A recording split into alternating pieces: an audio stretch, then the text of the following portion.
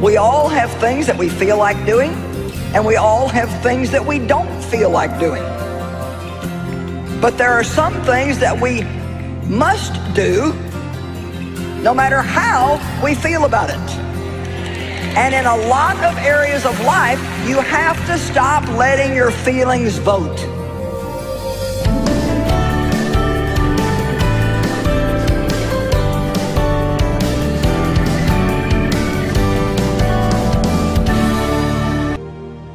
Probably more than anything, people talk about how they feel. People will come for prayer, well, I feel. And we all have feelings. But the thing you have to understand about feelings is they are ever changing, they're fickle, and so really because I feel something, that doesn't mean that it's truth. So, first lesson, everything you feel is not true.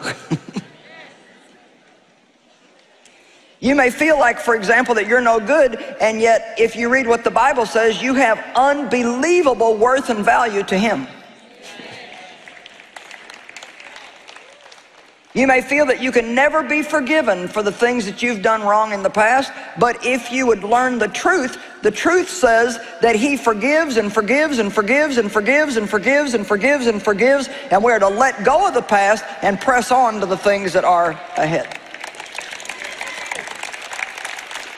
You may be forgiven of a sin and still feel guilty, but that guilt that you're feeling is actually a lie, because if the sin has been removed, there's nothing there to feel guilty about.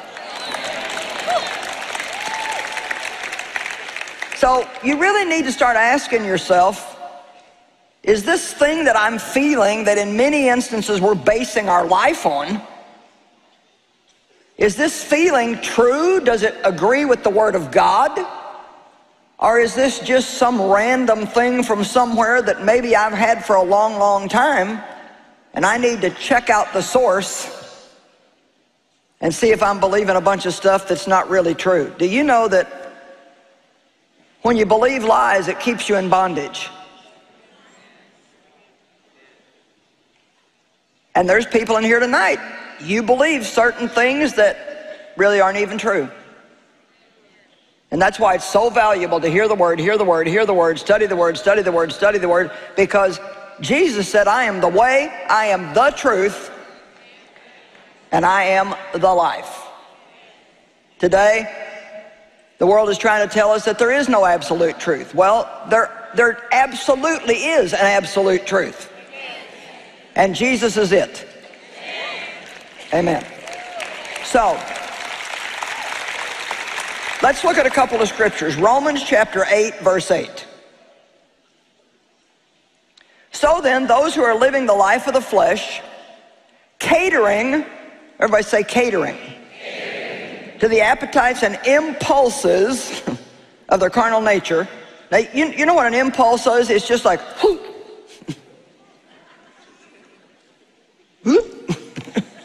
It's just this kind of sudden urge, you know, like, whew, chocolate. Whew, sale.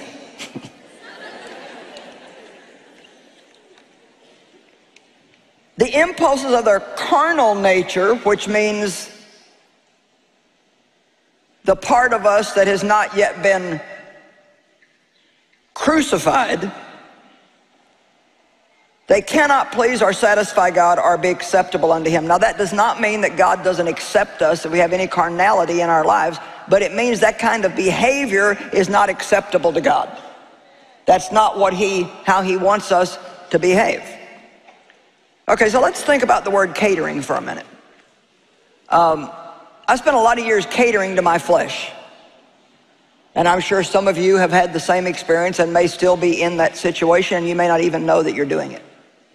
And what that means is every time you feel that you want to do something, you go do it. Or anytime you don't feel like you don't want to do something, you don't do it. We cater to our feelings. We feed the flesh. And the more you feed anything, the stronger it gets. And the less you feed anything, the weaker it gets.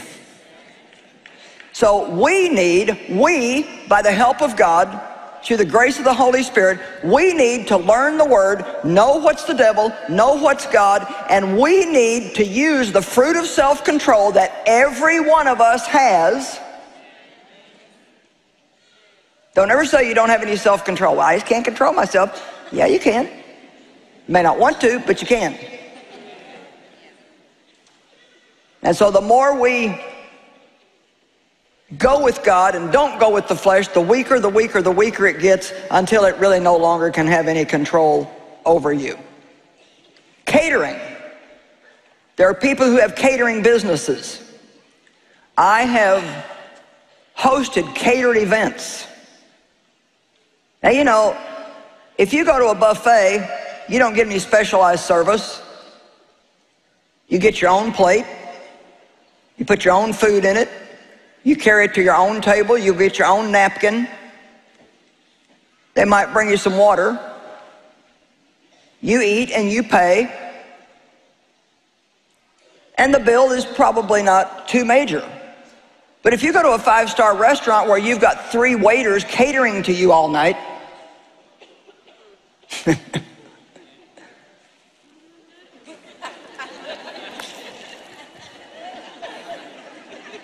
you get up to go to the bathroom and you leave your napkin on the table, and when you come back, it's folded into this cute little duck.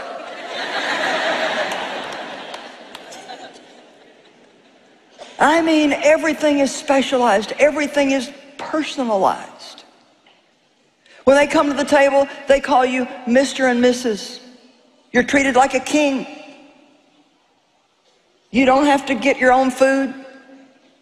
You don't have to clean the table up. See, when you go to the buffets, they even want you to clean your dishes up. But you're going to pay a higher price for the catered meal. Now, come on, there's a message here. When we cater to our flesh, so here's the thing. We're either going to pay now or we're going to pay later. So we either pay now by saying, no, I'm going to go with God on this, and if my flesh wants to have a screaming fit, just let it have it.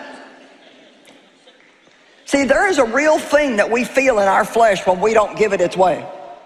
How many of you know, you understand that feeling? You know, like, if Dave and I have had an argument and I think he's wrong, but God puts it in my heart that I need to go and apologize, oh, my flesh hates it. Hates it. I cringe. And I always want Dave, when he is wrong, to say I was wrong. But he doesn't do that much. Do any of you have men that they just don't like that terminology, I was wrong?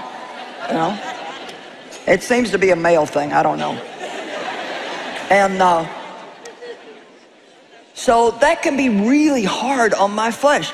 And you see, years ago when things were hard on my flesh, I had not developed an ability to keep my mouth shut. Come on, is anybody in the room tonight? I mean, I could not keep my mouth shut. So every time I didn't get my way and my flesh felt uncomfortable, I would start something. I got somebody who's with me right down here tonight. But oh my gosh, God has changed me so much. Oh, it hurt really bad.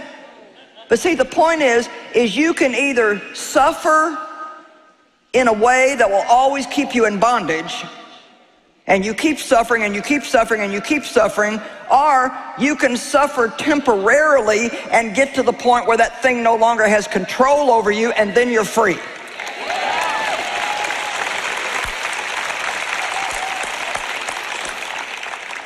First Corinthians chapter 3, verse 3. Paul was talking to the Corinthian church. They operated in the gifts of the Spirit. They were supposed to be the cream of the crop. And he says to them, to the Christians, let's just say that he was having a meeting similar to tonight. His crowd probably wasn't this big because he was in a cave somewhere, but let's just say that he was having a great meeting and everything was going good there in the cave, and Paul looks at him and says, you are still unspiritual. See, I'm nicer than Paul was. You are still unspiritual, having the nature of the flesh, because you're under the control of ordinary impulses. Because as long as there is envy, jealousy, wrangling, factions, which is strife, among you, are you not unspiritual and of the flesh, behaving yourselves after a mere human standard, and you're acting like unchanged men? See, being born again means that there should be a change. Now, everything doesn't change overnight. There's no doubt about that. The Bible says that we are changed into His image little by little from glory to glory. So if you just got born again last night, which almost 400 people answered the altar call last night, if you just received Christ last night and you haven't seen any big change in yourself, don't worry about that at all. We're good. We're cool with that. But if you've been saved 20 years and you don't see any change, and you're still going around the same mountains you went around 20 years ago, and you still can't keep your mouth shut, and your mind is still full of junky stuff, these guys are too good for that, I can tell. Come on, let me tell you a secret. I preach at whoever smiles at me the most.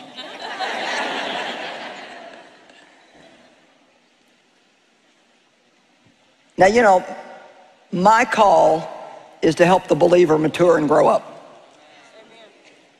Because I was a Christian for a long time. Let me rephrase. I was a miserable Christian for a long, long time. It's one thing to be a miserable sinner. It's another thing to be a miserable saint. Amen? So something should happen when we receive Christ as our Savior. We're not supposed to stay the same. I see changes still in my life all the time. At the end of this year, I will not still be the way I am right now. And I'll tell you, if you come to this conference and if you sit here for all 4 sessions, or if you only come to 1 session or whatever, and nothing changes, then it was a waste of time. Don't waste your time. You don't have enough time to waste anymore. We don't just hear the word. With the help of God, we apply the word. Knowing these things, blessed are ye if you do them, Jesus said in John 13. We're new creatures.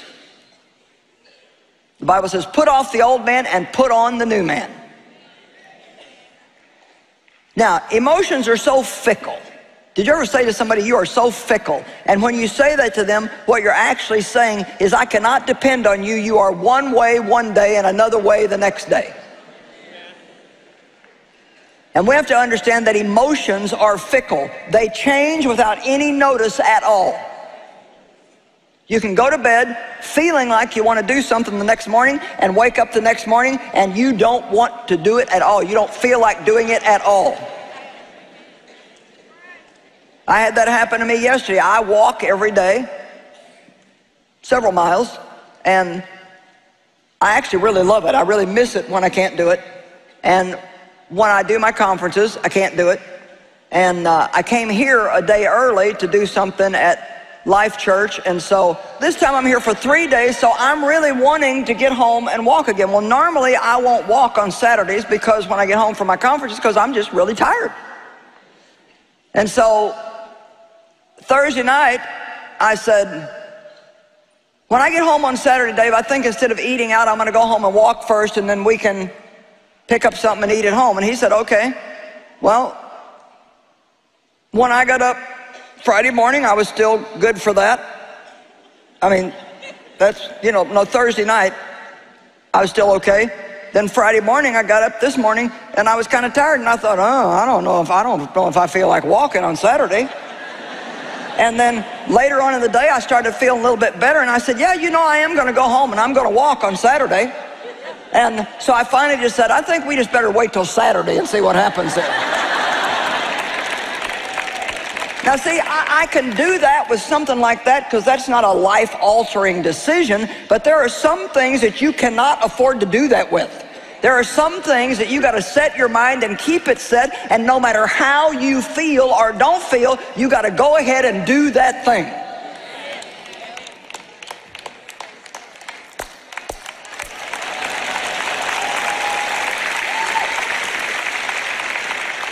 Feelings disappear when you would like to have their support. And they appear at times when you really wish they wouldn't. We would love to feel like exercising, like cleaning out the garage. We would love to feel like going to work or paying the bills. But those feelings refuse to show up and support us. Mike, who's been going around greeting you, and he helps me up here with the offerings. His wife, Penny, is my administrative assistant, and she's not real fond of exercise. And so after she heard me teach this, I taught it last week at our inner city church in St. Louis, and she said, you know what, I have never one time in my life felt like exercising. And see, I actually do at this point in my life. You know why? Because I've seen the payoff. Remember I talked to you last night about if you know what the payoff is? Well, the payoff for me has been unbelievable increase in energy. And so it's like, I don't even pay any attention now to the doing of it because I'm looking beyond that to what I know I'm going to get out of it. Well, she doesn't have that revelation yet. But she said, however, I do look at a storage cabinet that's a mess and think, I feel like cleaning that out. I said, I've never felt like that.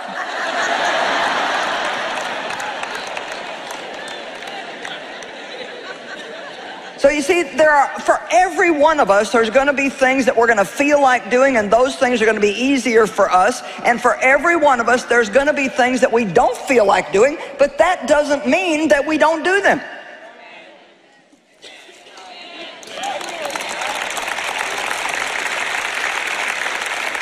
I'm going to rewind and say that again, because sometimes we need things 2 times.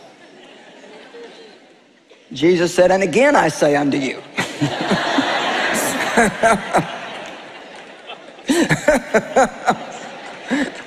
So, and again I say unto you, we all have things that we feel like doing, and we all have things that we don't feel like doing.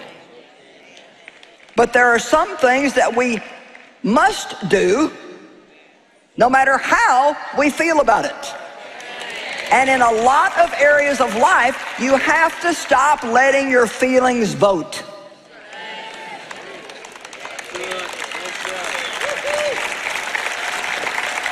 Somebody said to me a few years back, so Joyce, after all these years of traveling and being in hotels and doing conferences, how do you feel about all the travel you do?